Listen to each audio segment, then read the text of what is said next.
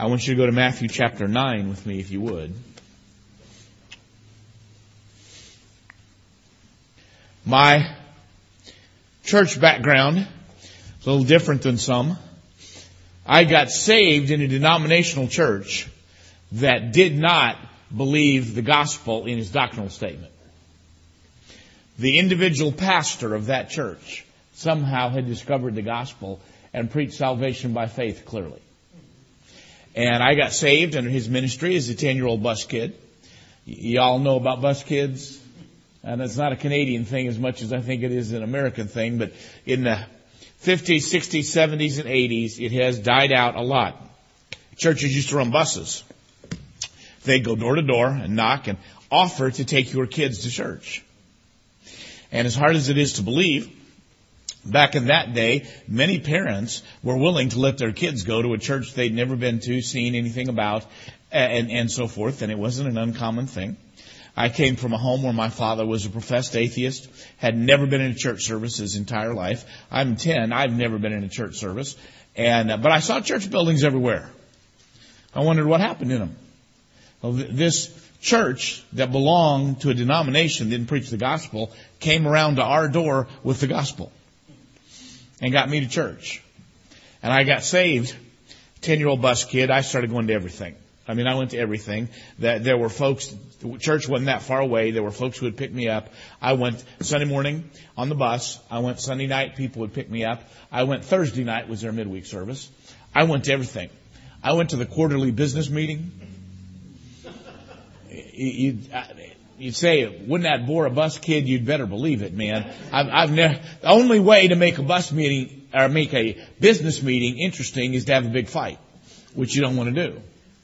And I sat through some of the most boring business meetings you could ever imagine. But I'm going to tell you something. Years later, when I was a pastor, I benefited from all that. They thought there were 3 ordinances. They thought the third ordinance was foot washing. So once a quarter, they had the foot washing service on a Wednesday night. And I went to foot washing service. I was the only person under 50 that I think that ever went to a foot washing service while I was there. But I went to everything. We had revival meeting. I was at every service. I was involved in everything. I came in on the church bus one morning. I'm 15. And pastor's not there. And a man gets up and he reads a letter from the bishop of the denomination explaining why the pastor has been fired for preaching salvation by faith. I was stunned.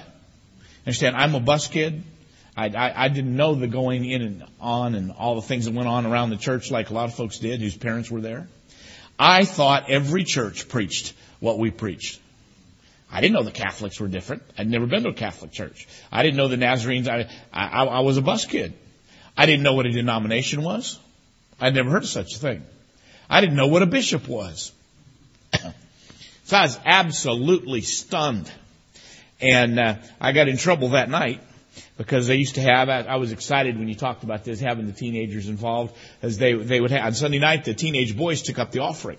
And so they would call on, a teenage boy to pray. And that Sunday night was my turn to take up the offering, and they called on me to pray, which was a mistake. Because I prayed and thanked God for the offering, the gift and the giver, traditional offering type prayer. And then I thanked God for eternal security and salvation by faith and justification and everything my 15-year-old bus kid mind knew. And that led to a confrontation with somebody from the church, and I needed to find church. So I called the former pastor, asked what he recommended. He recommended I try an independent Baptist church. There's an independent Baptist church also had a bus route on my block that I lived on. So I watched for it the next Sunday morning, went down and flagged it down. Easiest bus rider they ever got. And I rode there to church. And the next Saturday they had teen visitation. And 3 pretty teenage girls came out to my house and invited me back. Right then and there I became a Baptist. That's a true story. That may not be the most honorable way anybody ever became Baptist, but that is what happened. And a few years later, I began to ask what a Baptist was and what do they believe and what do we do. But that's not how I got there. That was after I was already there. But when I was a senior, all this is the intro to the message, so you can all relax. I'm not sidetracked. When I was getting ready to go into my senior year in high school, I was in teen camp in the summer. And I believed God called me to full-time Christian work. People ask me how you know that. I'm hesitant to say because it's different in the life of everybody. God works differently, but God gives a person a burden for that they cannot maybe even explain, but they can't shake it either. That's what you have to be happy and fulfilled in life. And God gave me that burden. And I came home, my father had passed away when I was 10. He got saved, thank God, right before he passed away. But he got saved not long after I did, led to Christ by the pastor of a church that didn't believe in salvation by faith. But that's an amazing thing. And my mom's side of the family were all Calvinist. They believe some folks are predestined to go to heaven and some are predestined to go to hell. But they weren't just Calvinists, they were hyper-Calvinist. They were so Calvinist, and there's a whole class of folks, they were Primitive Baptist is the name of their church leaning, but they believed that it was an insult to the sovereignty of God to give out a gospel tract or send a missionary or witness to anybody or even pray for anybody to get saved. They said God's either predestined them or He hasn't, and you are insulting Almighty God if you think there's a part for you in this process. And Primitive Baptists also don't believe in Bible colleges, and they don't believe in full-time preachers. So when I announced I believed God had called me to be a preacher and that I was going to Bible college right before the start of my senior year, it created quite a stir in my family. Mom was on me about it every single day. You're breaking with your family. You're breaking your mother's heart. You're wasting your life. You're throwing your life away. At one point or another, every aunt and uncle felt the need to sit down and talk with me at some point and tell me that this wasn't right, and this is not what our family believed, and this is not what I should do. And I'll be glad to take that, just in case anybody needs to be sprinkled tonight. I have water right handy. And it was nonstop. And they all used the same line. One day, when you're older, you are going to look back on this decision and you're going to regret it. I'm not sure how old I have to be for that to happen, but 66 hadn't covered it yet. I am so blessed that God has given me the chance to spend 45 years in full-time Christian work. And I do not regret it. I'm grateful for it, and the most tremendous thing. But I had to ask myself, after I said, I believe God's called me to be a preacher, I had some questions to ask myself. What kind of preacher? What am I supposed to do? What is this all about? I had a lot of unanswered questions. I had a youth pastor who helped me get the answers to that. He was great. He's a full-time evangelist today, Bruce Turner, preaches all over the United States, greatly used man of God. I had the privilege when I was president at Landmark Baptist College, we gave him an honorary doctorate.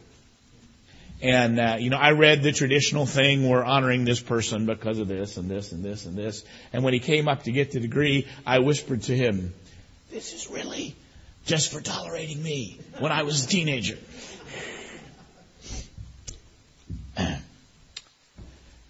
But I had to get some answers.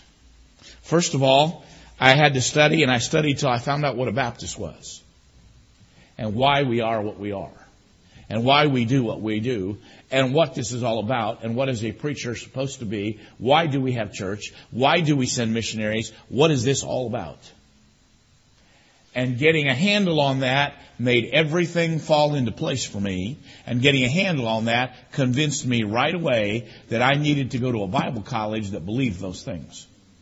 And that solved a host of problems. We're here for a reason. Now, it happens at that time, it was the height of the independent Baptist movement in the United States. Churches were booming.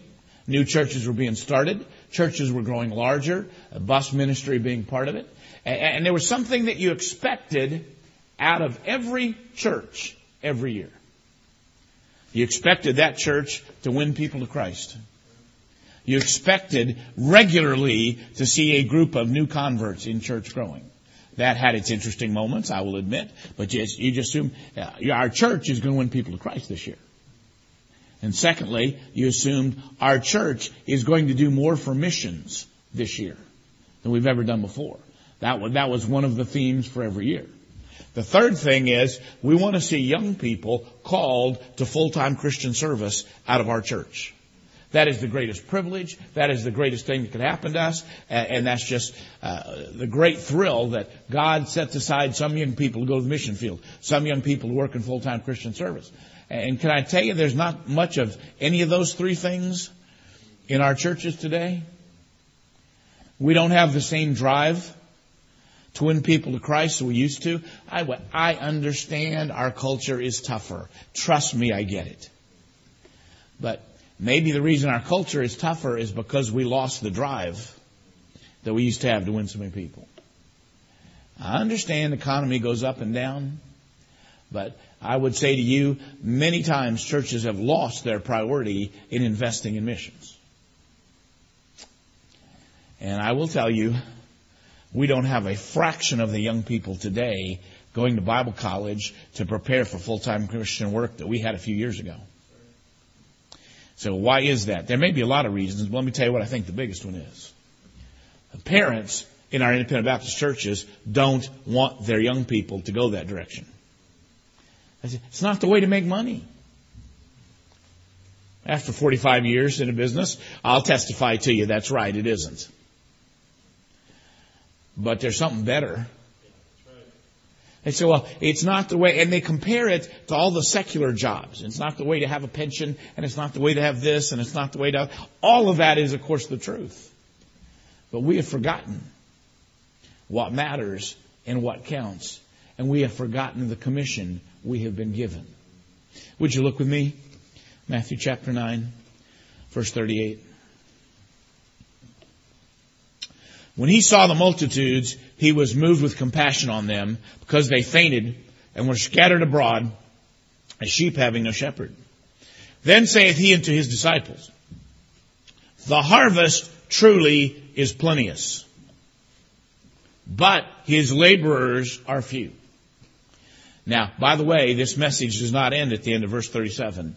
A lot of people act like it does. Say, well, you just can't get people excited about soul winning. You can't get people excited about their kids being missionaries. You can't get people excited about trying to win people to Christ. And so that's just where we are. That is not the end of this passage. Would you read the next verse? Pray ye therefore the Lord of the harvest, that he will send forth laborers into his harvest. 4 things about this Great Commission. It's repeated in every book of the 4 Gospels. It is not a great suggestion. It is not a great possibility. It is not one of the points we might ought to consider. It is the Great Commission. It is a command. When the modern missions movement began out of a Baptist preachers' meeting in England, late 1700s, and the question in front of them was, Britain had just become responsible for India, and the question was, should we be sending missionaries to India? And some of the Calvinist folks said, oh, no, that insults the sovereignty of God. Missions is not our job. God will save those people who wants to save them. Other people were saying, no, there is in the Bible a commission, a command, an order to go. And they were debating. There was a man there, pastor attending, that had brought a man out of his church who was an admiral in the English Navy. And so the admiral's sitting there and listening to all this debate. And so the preacher turns to him and says, what do you think? He said, I don't know enough theology to argue the theological point. But he said, I know one thing as a military person. When the commander-in-chief tells you to go, you go. He said, you don't debate whether it's a wise decision or how it works. When the commander-in-chief tells you to go, you go. By the way, you look around us, you look around this church.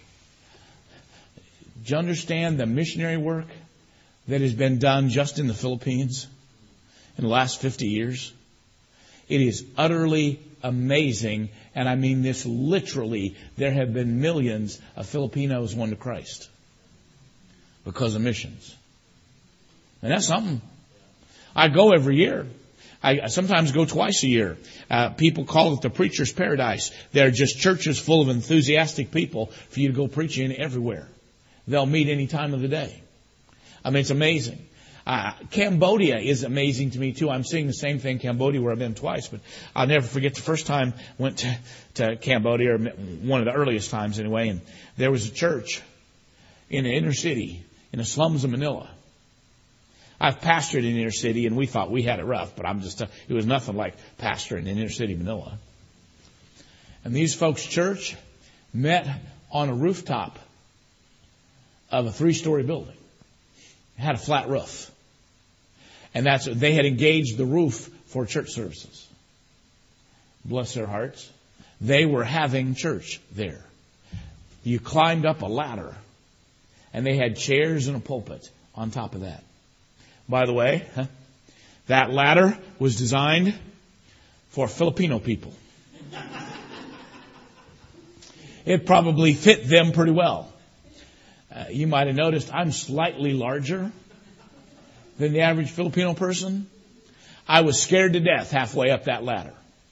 I said, if I ever get up here and get back down, I will never do this again. They gave an invitation for folks to be saved, and God blessed, and they had everybody want to get saved go down the ladder to be dealt with on the ground. And they needed personal workers, so they asked me if I would go down. I went down, led a couple folks to Christ. It was great. And then they asked me to come back up, and I said, I think I'm done for today. But I mean, those folks, we complain all over my country, probably yours too, that we don't have the buildings we want, the facilities we want. They were on the flat top of a roof. And there were folks getting saved there. I've seen churches all over the Philippines that are the product of missions.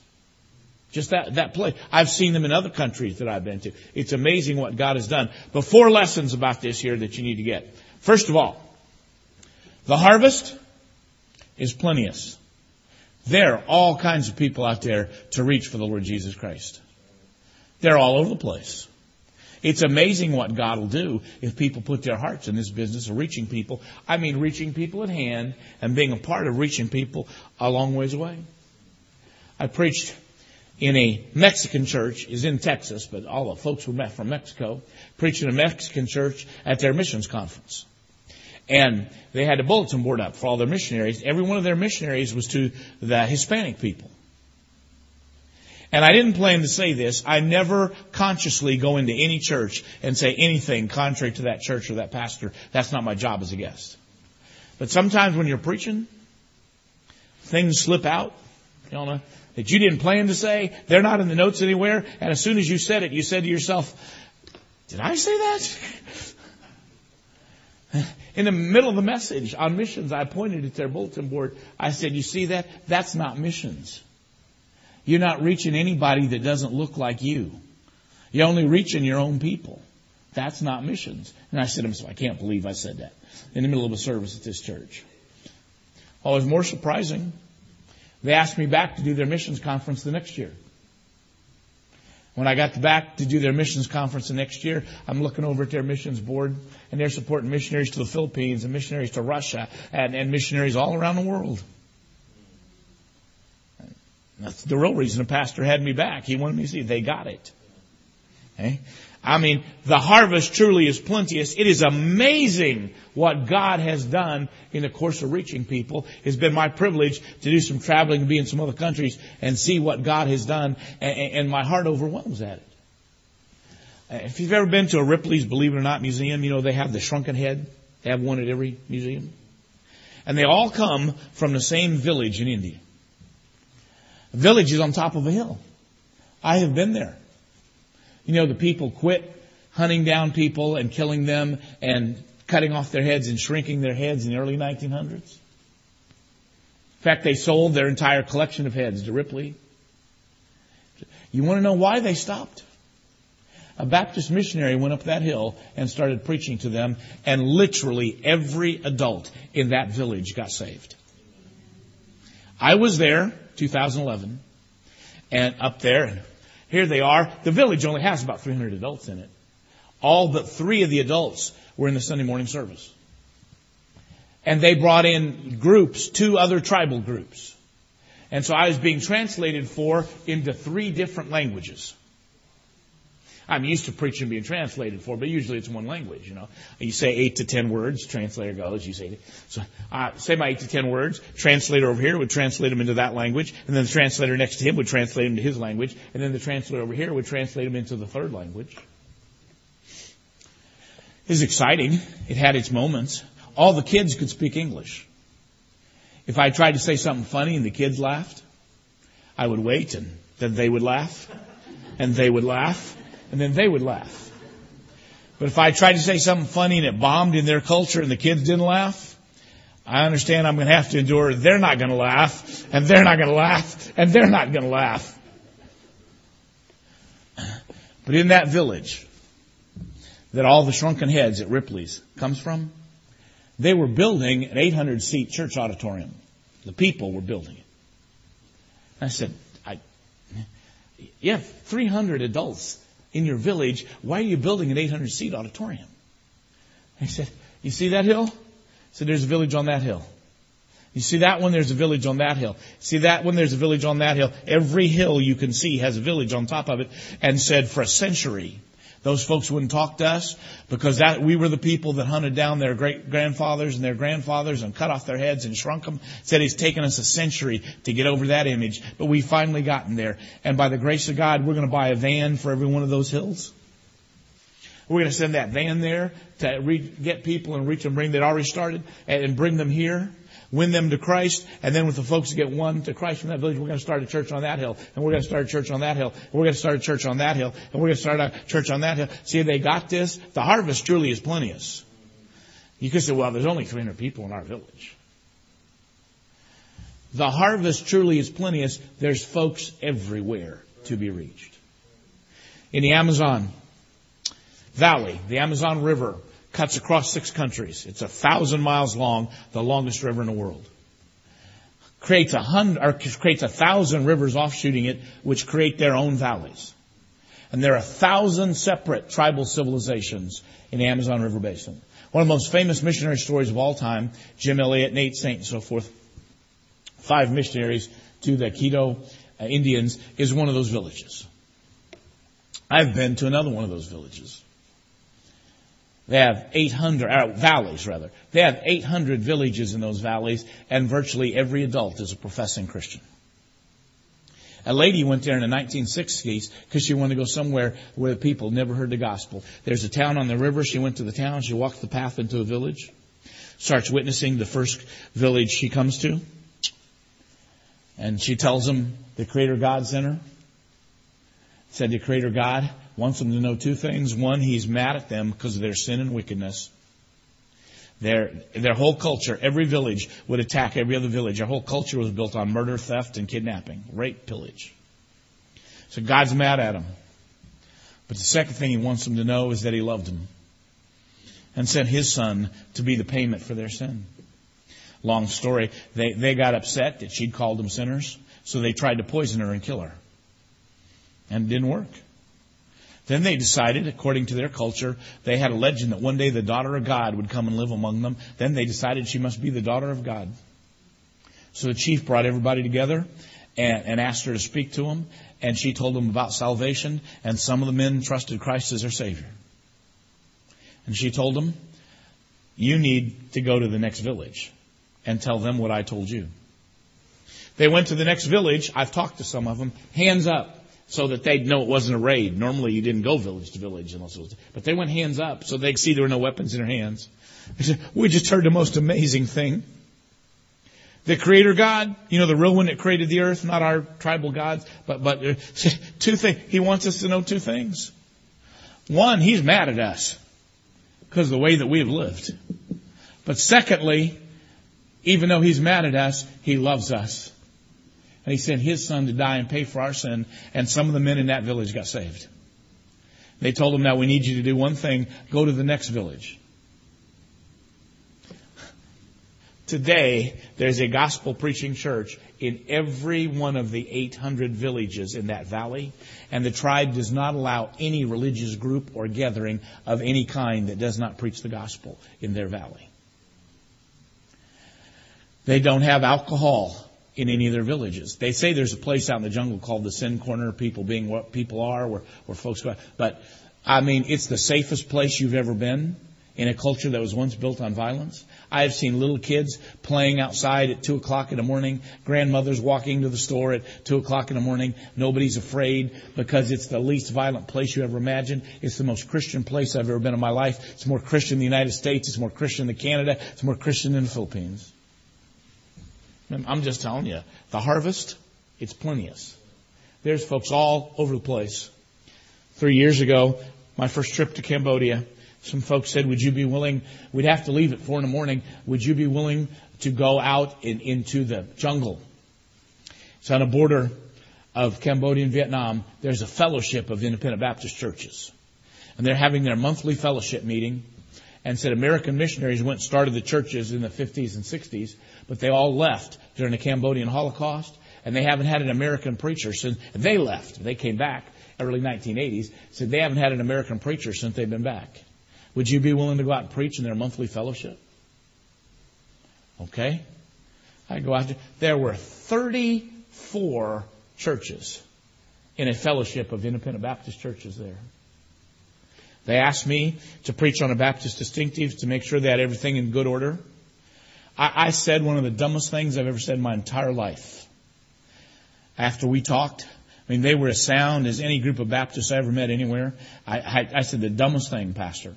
Once I'd said it, I instantly knew it was a dumb thing. I said, how did you guys stay so straight, so clear doctrinally, without any contact with missionaries all these years? It's a stupid question. You know what their answer was? They held their Bibles up. That was the answer. I'm just telling you. You know, the churches that supported those missionaries don't even know those churches are there today. They hadn't had contact with any of those folks since the missionaries had to leave in the early 70s. Guess what? Turns out the harvest truly is plenteous. There's folks everywhere. I've seen church after church. All of our areas are hard, and we can all tell you why our area is hard. But I've seen church after church after church get a burden for souls and reaching the people around them. And it's amazing what happens in their hard area. Say, but folks in this area are difficult. I let you on a secret. It's really difficult in every area. Difficulties vary a little bit. But I'm telling you, when people get a hold of this, we are here for one reason. We have a commission. The reason we have church. If we're not going to do this, there's no reason to have church. There's no reason to go on. The Lord has sent us to take the gospel to everybody we can take it to, and the harvest is plenteous. Preached in Negros last January. Interesting area. Sugarcane capital of the world. Island in the Philippines. Because of the climate, they'll plant this field at this time, and this field at this time, and this field. They're in harvest 12 months out of the year. They're people, that's what they do all year long is harvest sugarcane. Anywhere you look, there's harvesting going on. And that's how it'll look for us. You understand that? We got harvest all the time. We should be reaching people. I've watched folks, they get a burden for this. It's amazing what God does with this. I was pastor in Chicago, and on our block, there was a little 10-year-old girl had walked into our church one Sunday night, got saved. She came faithful. She heard me preach on this, that everybody ought to have their own form of soul winning, what they're doing to reach people. So she decided she'd get hers. Church was an old German building. It was weird looking on the outside, weird looking on the inside. They had their own style architecture. It was so unique that the University of Illinois Architecture School brought the students to see it every year. And she knew people in the neighborhood would have questions. That building is so strange. So what she started doing, she'd wait till she saw my car in the parking lot and knew it was an office. She started giving tours of the church building. She'd just go around and say, would you like a tour? Would you like to see it? Yeah. And she brought folks. And she'd show them this and show them this and show them this and show them that and take them and show them to baptistry and said that's where we baptize folks after they get saved. And then the last stop on the tour would be my office. I led 34 people to Christ off of her tours of the church.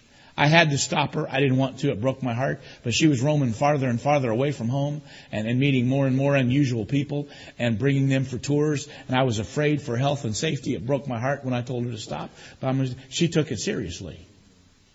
She had her own way of reaching people. We do a lot of preaching, so you do it this way, you do it that way. I don't know if that's from God, but I know what is from God. Every one of us ought to have what we're doing in our life to be in a position to reach people for Christ. The harvest truly is plenteous. There's folks out there God designed for you to win. I had a lady that got in our church. She's already saved, but got in our church when I pastored in Chicago, and she would invent things to have at her house to invite lost people. And she'd always have me or the assistant pastor or another man from the church there. I mean, she invented all kinds of crazy things. But she'd get people in. And so that they could be there with the pastor or with the assistant pastor. And we'd have a chance to talk to them about Christ. We had folks saved there. I don't know if you'll even understand this. She was an animal psychologist by profession. Literally, that's how she made her living. And I've had her call me. She said, I've got to give really bad news to these pet owners today. They're going to be heartbroken. She said, I'd sure like to have you sitting right outside the office when they came out. And I'd go sit there, and they'd come out crying, and I'd offer my condolences to them. I'm a pet owner too, and I understand that. You don't believe how many people I got to lead to Christ right outside the office of the animal psychologist. I'm just telling you, the harvest is plenteous, and everybody ought to have their own method, their own part, where they're being used of the Lord to reach people. Secondly, though, we got a problem. The laborers are few. You look at any church and ask yourself about that church, what percentage of the people carry the soul-winning burden of that church? The truth is, we don't get near as much done as we could do. I could ask you, what part do you carry in the soul-winning burden of your church? By the way, I don't care how you do it. I don't care if it's a bus ministry. I don't care if it's door to door. I don't care if it's children's evangelism. I don't care how you reach people. Just as long as you do. I suspect God will forgive us if somebody came along the wrong method to reach them. God will forgive us someday. I mean, our problem is that the laborers are few. You ask any pastor. I preach in a different church every week, or did till the accident. I've had to miss a few meetings in the course of that. But I preach at 1 or 2 or 3 or 4 churches a week. Ask any pastor, is your church living up to its potential to reach people for Christ? And they're going to tell you no. Ask them, what do you need? They'd say more people who are willing to work at it. So, are you? Are you willing? Are you working at it? Is there a plan in your life? Say, this is what I'm doing to reach people for the Lord Jesus Christ. Number 3, we're not supposed to accept it. And that's what pastors are doing all over the place. That's just the way it is. You can't stir people about winning people to Christ anymore. You can't get people excited about spiritual things. You can't do this and you can't do that and we can't do the other thing. Most of our churches have become a list of the things we can't do. I tell you something. He says, pray ye therefore. We're supposed to be praying that God would burden the hearts of people. Serving Him. When I went to our church, I didn't say any other church to do this. When I went to the church in Chicago, people told me right away, said, don't have any revival meetings. Nobody's going to come on a midweek night and weeknight. Made me mad, frankly. So I immediately announced we were going to have, I didn't say anybody else should do this. I announced we're going to have an 8-night revival meeting every year. Sunday through Sunday. And not only that, on every night but Saturday, we're going to have 2 preachers. They looked at me like they had just called the craziest preacher on the face of the earth. And there was a knot inside my stomach. I said, what did I just do? But I began to talk to them about what this revival meeting could do, how we could make things happen, how we could use it to reach people, how in the old days, even right there in Chicago, so many people were reached in old-fashioned revival meetings. The first year was kind of a mild success. And by that I mean it wasn't that bad. But just the fact that it wasn't that bad shocked people. And they began to get into it. By the time I left that church 10 years later, the highlight of our church year was the 8-day revival. The largest attendances we ever had were the nights of that 8-day revival. We would have larger attendance than we had on Easter Sunday morning.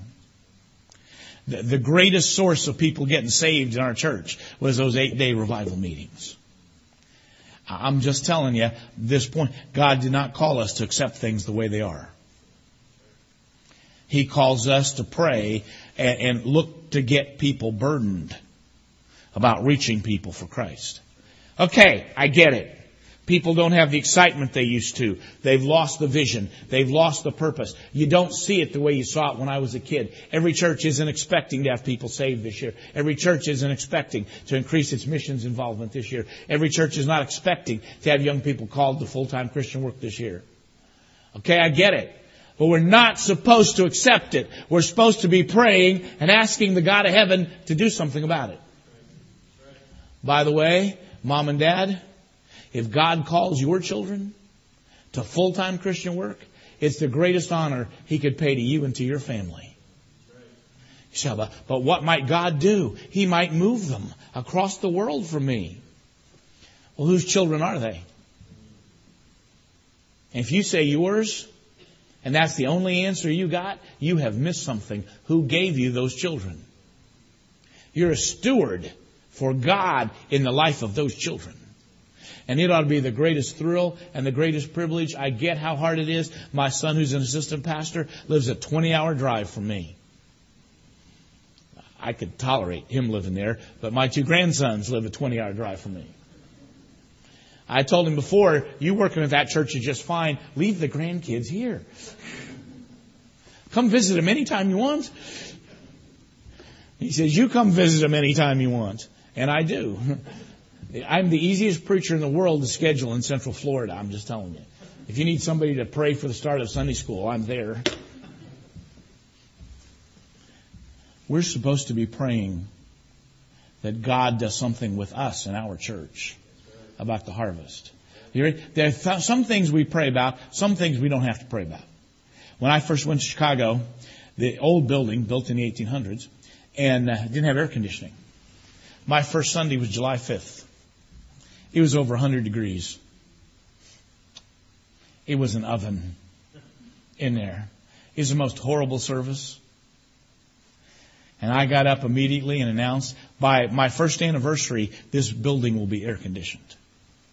And the deacons asked to meet with me afterwards. Said, Pastor, you should never have said that. You can't air condition these old buildings. He said, sooner or later, every pastor, makes a promise he can't keep. But he said, it shouldn't be your first promise. I told the folks, we're going to have air conditioning next year. And I got folks to start praying, and I got to checking, and those men weren't kidding. The kind of air conditioning systems we know anything about could not be put in there. There was an air conditioning system designed for that kind of building, but it cost $200,000 to put it in. Someone gave me, after the announcement, $10,000 for air conditioning. And someone, years before, had left in a will $25,000 for air conditioning. It should have been sitting in the bank for years. I had $35,000. The cheapest air conditioning system we could find was $200,000. And it's interesting, but I kept telling the folks, we're going to have air conditioning by my first anniversary. I said, we're never going to get very far reaching people in this day and age without air conditioning. And so we got closer and closer. I didn't know what I was going to do. The deacons didn't know what we were going to do. And a man came in. He said, Brother Stringer, I heard you wanted air conditioning in this church. I said, sure. And he said, I have designed, he said, never built one. I have designed on paper a new kind of air conditioning system just to fit these older churches. And he said, if you'd be willing to let me, I'd like to try and build one here. I said, well, I don't have anything else going. And he said, how much money have you got? I said, $35,000. And I'll never forget the way he literally gulped when I said that. He said, all right, I'll do it for $35,000. We cut that wire so close that the Saturday before the service, he was still putting it in. And in the providence of God, we had another hot weekend. It was going to break 100. And by the time I left, about supper time on Saturday, he was not done putting the system in. But he finished, put it in. I didn't sleep that night. It wasn't insomnia. I just, oh Lord, what have I done? I came in and met him Sunday morning. He worked all night, but it was done. I met him early so we'd have a chance to cool off the building. Not only were we concerned about how cool it was, air conditioning systems that make too much noise will ruin a church service. We're concerned about how much noise it would make. About 6 o'clock in the morning, we turned on the air conditioning system and prayed.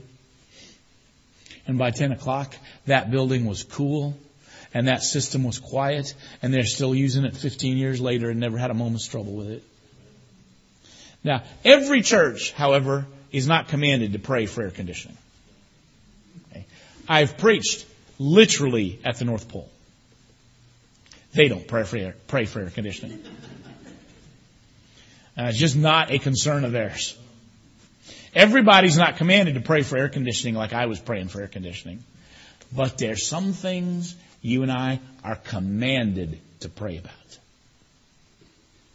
We're commanded to pray that the Lord sends workers to the harvest. We ought to be in our everyday prayers. Say, God, you bless the pastor, use the church, use our church to win people to you, use our church to send out missionaries, use our church to raise up young people for the work full time. God, use our church.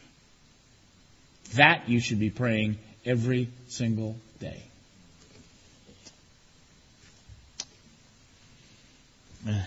Pray therefore that the Lord of the harvest, did y'all catch this? He's the Lord of the harvest. This is His business. Pray therefore the Lord of the harvest that He will send forth laborers into His harvest. This is the fourth point. This is His business. This is His work. What are we here for? We are not here to settle theological arguments. We are here to do the work of the Lord. We are here to reach people. We lose our reason for existence if we're not reaching people for Christ. We lose our reason for existence if we're not helping send missionaries around the world. We lose our reason for existence if we don't have young people being raised up to be in full-time Christian work from our church. It's His harvest and His business. Before my son was born, well before my son was born, I said, Lord, if you'd give me a son, I'd be grateful and I'd be honored. And I'd be even more honored if you'd take him and make a preacher out of him. I never told him that till after he became a preacher, because it wasn't my job to send him and make him a preacher. And I'm going to tell you something. The biggest roadblock in training new preachers and sending out missionaries, I'm going to tell you, you're going to see this in 10 years, and in 20 years you're going to be overwhelmed by it. There are not going to the fraction of young people going to Bible college trained for the ministry. It's a fraction of what it was 10 years ago. It's a tiny fraction of what it was 20 years ago. 10 years from now, you're going to start feeling it because there aren't going to be enough preachers to go around. And 20 years from now, it's going to threaten the existence of our independent Baptist movement. Moms and dads say, I want my son to do something easier than that. I don't want my daughter under that kind of pressure. You're going to get what you asked for. And then one day there'll be nobody to pastor your church. There'll be nobody reaching your neighbor for the Lord.